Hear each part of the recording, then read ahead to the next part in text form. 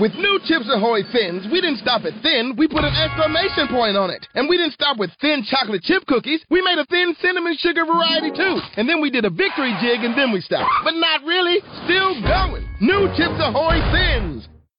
Blog Talk Radio.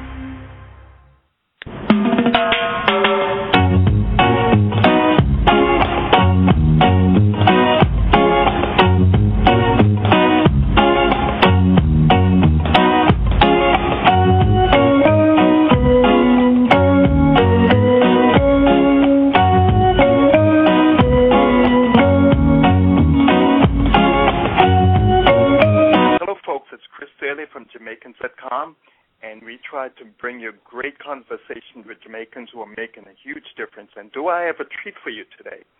Today we have Stacey Ann Chin. She is the recipient of the 2007 Power of the Voice Award from the Human Rights Campaign, the 2008 Safe Haven Award from Immigration Equality, the 2008 Honors from the Lesbian AIDS Project, and the 2009 New York State Senate Awards. She's unapologetically identified as a Caribbean, Black, Asian, lesbian woman and resident of New York City. A proud Jamaican national, Stacey Ann's voice was featured on the Oprah Winfrey Show, where she spoke candidly about her experiences of growing up on the island and the dire consequences of her coming out there. Widely known as a co-writer and original performer in the Tony Award-winning Russell Simmons' Deaf Portrait Jam on Broadway, her poetry has been seen in rousing cheers at different occasions. One woman shows off-Broadway, writing workshops in Sweden, South Africa, and Australia. Chin's one women's shows, Hands of Fire, Unspeakable Things, and Border Clash, all open to rave reviews at the cultural projects in New York City. Be it on 60 Minutes or in the New York Times, Stacey Ann has a reputation for telling it exactly as it is. She's also the author of the memoir, The Other Side of the Paradise. And to join me in doing this interview today is my co-host, Janice Maxwell of Jamaican Diaspora. Janice, take it away. Oh, thanks, Chris. Stacey Ann, we really appreciate you spending some time with us. April is National Poetry History Month, so to have one of our own at this particular time, we really appreciate you talking to us. So well, it's my pleasure to be here. Thank you so much for having me. Yeah. Tell us about your Jamaican roots. Where in Jamaica you hail from? I was born in Montego Bay, born in St. James, and then I left St. James to go to Kingston when I was 16 to go to university, and then I left for New York at 24. So basically, I'm half and half, basically, but you know, I'm rooted in Montego Bay, Jamaica. Yeah, fond memories for me as well in Montego Bay. You seem to have a wide and diverse education experience. How would you summarize it? I don't know how I would summarize it so much as I would say, you know, I was educated. I like to tell people I was fully baked, you know, in Jamaica, you know, pounded and formed, and I went all through the university system in Jamaica. I did Shortwood Teachers College. I did university. I went to Mount Alvernia High there, and then I came here and got a thorough education in the kind of New York underground performance scene. And then I've done theater here as well, and I've done a series of lectures in universities. I've taught in different places all over the world. It's been an interesting ride. It's been an interesting journey, and I'm very grateful to have had the experience of doing all those things in nearly 4 decades, you know. In the world of tweets, what is the role and purpose of a poet? Of tweets, you say? Yeah, tweets, the Twitter world. Of Twitter, you know. I guess, you know, the world we live in is the microwave age. You know, everything is quick. You stick it in there and it's done in 3 minutes. You know, dinner, the old days of making stew peas and stewing it all day and making soup all day and doing cow foot all day in the soup. Those days are long gone. Now I buy I buy Jamaican porridge. The Grace porridges come in a little packet. I stick them in the microwave, and I have hominy corn porridge for breakfast in 2 seconds. We live in a fast-moving world where communication is no longer left to the experts. Ordinary people can take a hold of their own voices, their own visions, and find an outlet for them online. I have about 5,000 people or 6,000 on Twitter. I have 7,000 on one Facebook page, and I have another 5,000 somewhere else. That means I have, roughly, 7 and 5, 12, and another 5. That's 17,000 people who I can immediately get a message to.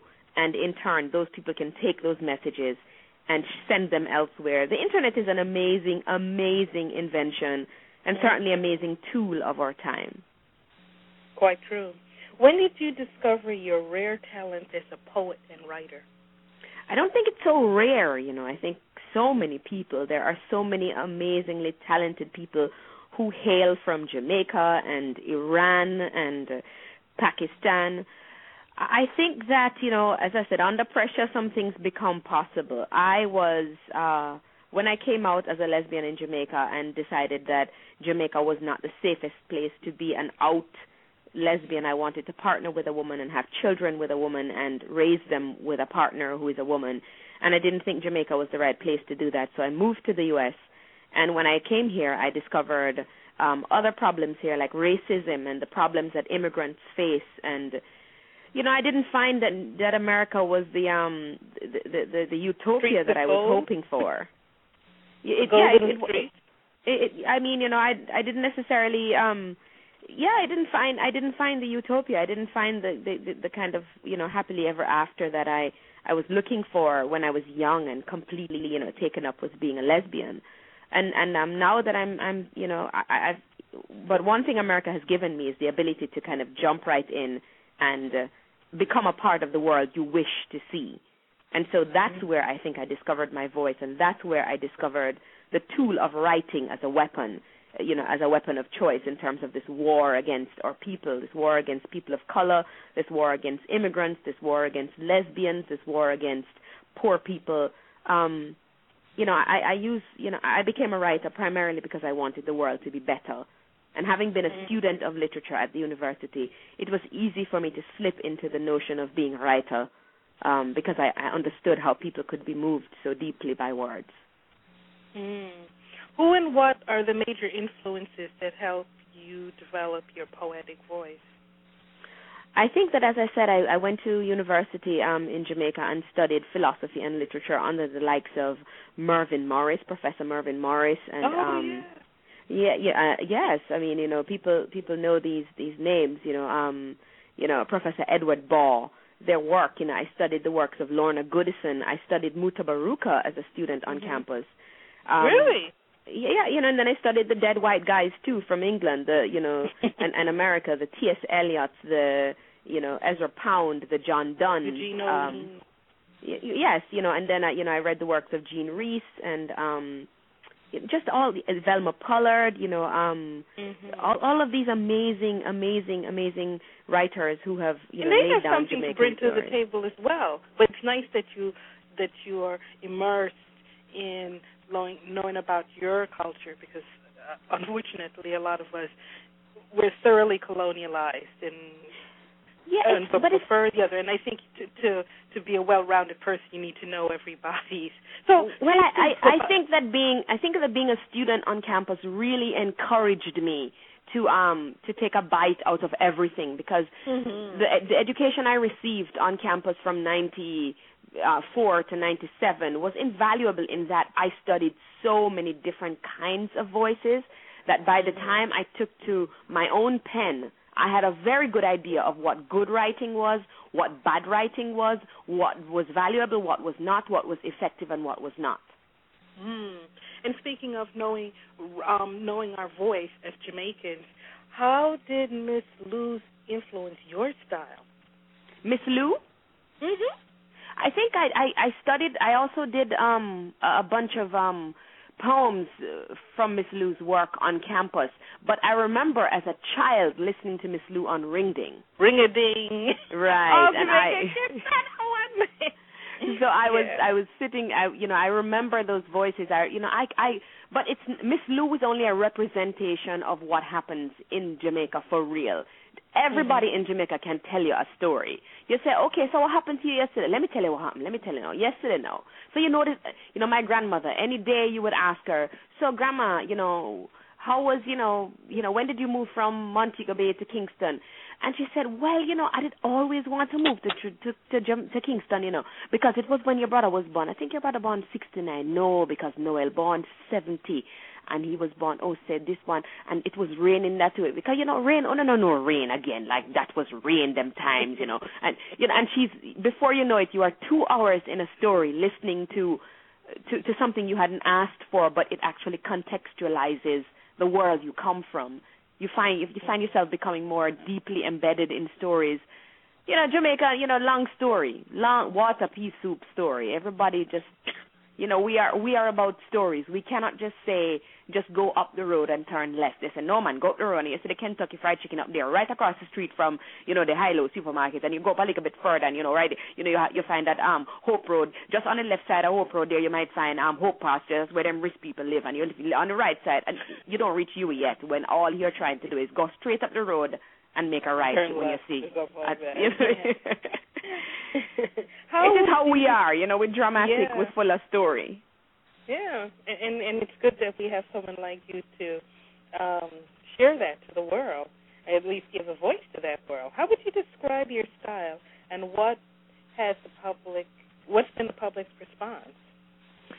I think it's been a number of different things. I've received, of course, hundreds and hundreds of letters from Caribbean people, from Jamaican women, from young LGBT people in Jamaica who have thanked me for my, very frank way of speaking about poverty in Jamaica, about violence in Jamaica, about issues that, negatively affect our girls, with specific reference to sexual molestation and rape and violence against women and children. I think I've got a lot of, good responses. I've also had some very difficult, responses where people have actually said that, no, I was not attacked, on campus, or no, it's not true that, gays and lesbians are at risk in Jamaica, that I'm making it all up to get a story on Oprah, or to get the news here, or to be famous, or.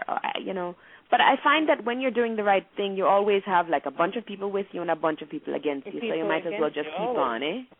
Right. It's been a mixed bag. And you find that with all people who have impacted, whether it's Christ or Mahatma Gandhi or Martin Luther King, and since we've talked about different cultures, all cultures have their idiosyncrasies. We're kind of on the long-winded side. And Scottish people speak Brogue.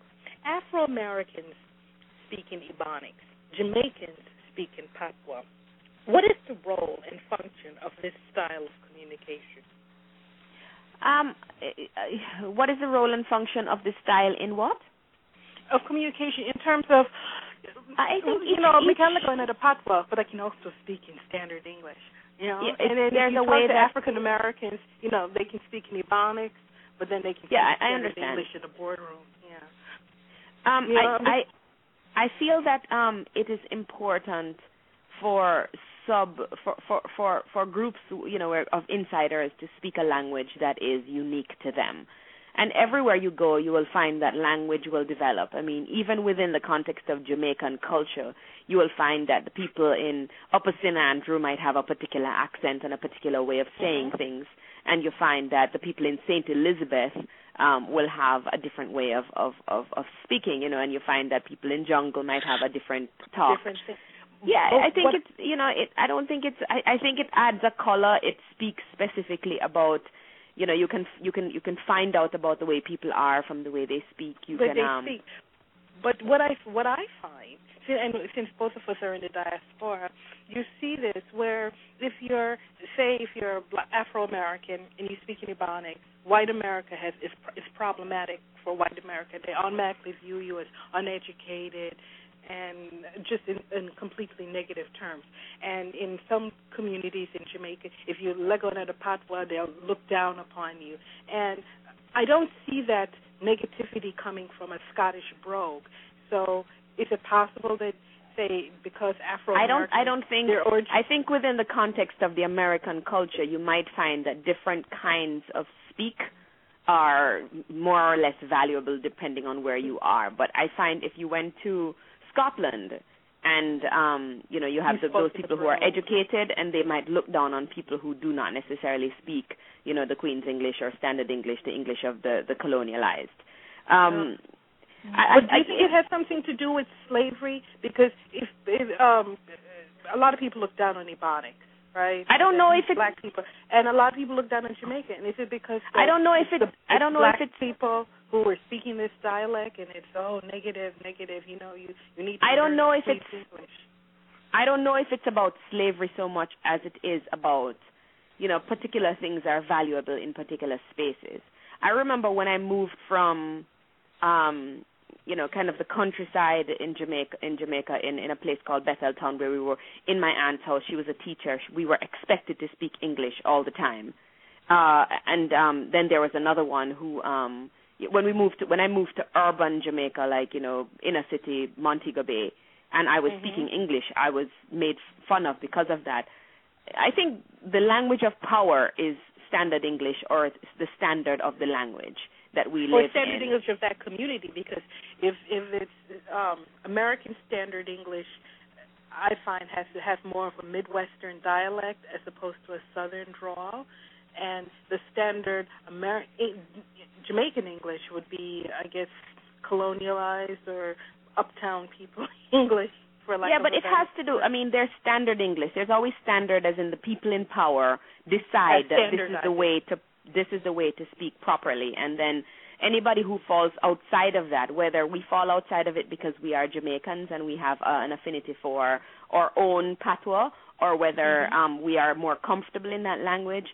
I find that people who are Latina and who speak who speak their version Spanglish, which is their version of patois, I think that they're looked down upon because people are always seeking ways to make people more or less more powerful, make themselves more powerful, make other people less powerful. And so I think language is a way that the powers that be, the status quo, make sure that they can control different kinds of people. They can control money. They can control who has access to education. They can control who has access to money, because if you can't speak a certain way, you can't get a job that renders you one of the wealthier people in society. I think it's just ways that people use to control, and the more we understand that, the less we are prone to be victim of it, because then you can learn both or 3 or 4 different kinds of languages. I think it beat them at their own game and learn 5 ways of speaking.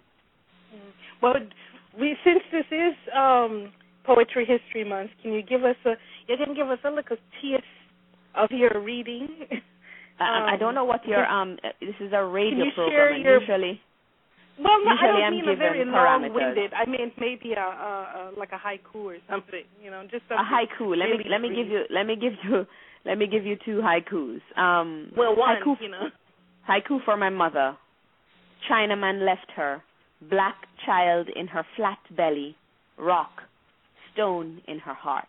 That's haiku for my mother. Oh, okay. And that's very telling. You've published some works. Give us a sense of these works and how we can obtain them. Well, as you talked about the internet earlier. You Google my name, Stacey Ann Chin. Google Jamaican lesbian poet. Google Jamaican memoir, lesbian memoir, and I'll come up.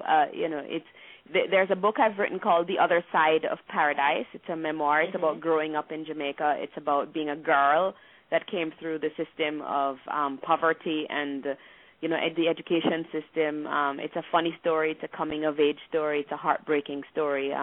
It's called The Other Side of Paradise. And then there are poems published in various things, and another collection of poems is coming out shortly, so it's called Crossfire. So Just Google, just go in your bookstore and ask We'll pull you up. There's Yeah. nothing like a live performance. How would you arrange one of your performances at a venue? How do you mean? Okay, people I'm hear about invited. you. Like when people, they listen to, how would one arrange for your performances at a venue? they would get a send. hold of you? They're like, whoa. Okay, they would send an email. They would send an email to Chin Poet. My last name is Chin. My profession is I'm a poet. So chinpoet, one word, @gmail.com. CHINPOET @gmail.com. Send an email and we'll make it happen. Ah, okay. And we'll ask you for one more. Any parting words to ambitious poets? Just tell your own truth. Tell it honest. Tell it hard. Tell it relentless. Tell it in the face of fear. Tell it in the face of second thoughts about it. Tell it even when other people are telling you that truth is wrong. Just remain honest to yourself and keep telling it, keep writing it, keep speaking it anywhere that you have ears. And the work will matter to someone, and it may be one person or it might be a million people. You never know. Keep telling it. Yeah. So to learn more about Chris Daly, visit Jamaicans.com. His blog is Me Thinking. And to learn more about Jamaican Diaspora, visit Jamaican Diaspora. To learn about Stacey Ann Chin, visit Stacey Ann Chin. We're going to give you the last word on you told me you were going to give me 2 haikus, but I wanted to end the interview with you doing that second haiku. The mic haiku? Or whatever, or a poem, whatever you want to do. But the mic is yours. Okay. What should I do quickly now? I think a haiku is good because it's short. Haiku on turning 30. Look at me, writing poems, lobbying to make boobs sexy when they sag.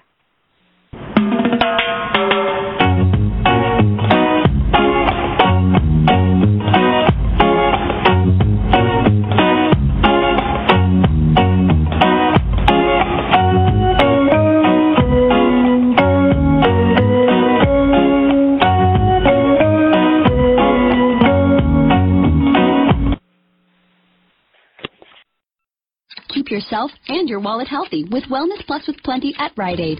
In addition to Plenty points, earn Wellness Plus points every time you shop. $1 spent on everyday items gets you 1 point, and get up to 25 points on every prescription you fill. When you've reached 1,000 Wellness Plus points, you'll get 20% off our regular prices for a year. And that's just one of the 4 ways to save. Now through October 1st, earn 1,000 Plenty points when you spend $30 on select P&G products. See RiteAid.com and Circular for details. With new Chips Ahoy Thins, we didn't stop at thin, we put an exclamation point on it. And we didn't stop with thin chocolate chip cookies, we made a thin cinnamon sugar variety too. And then we did a victory jig and then we stopped. But not really, still going. New Chips Ahoy Thins.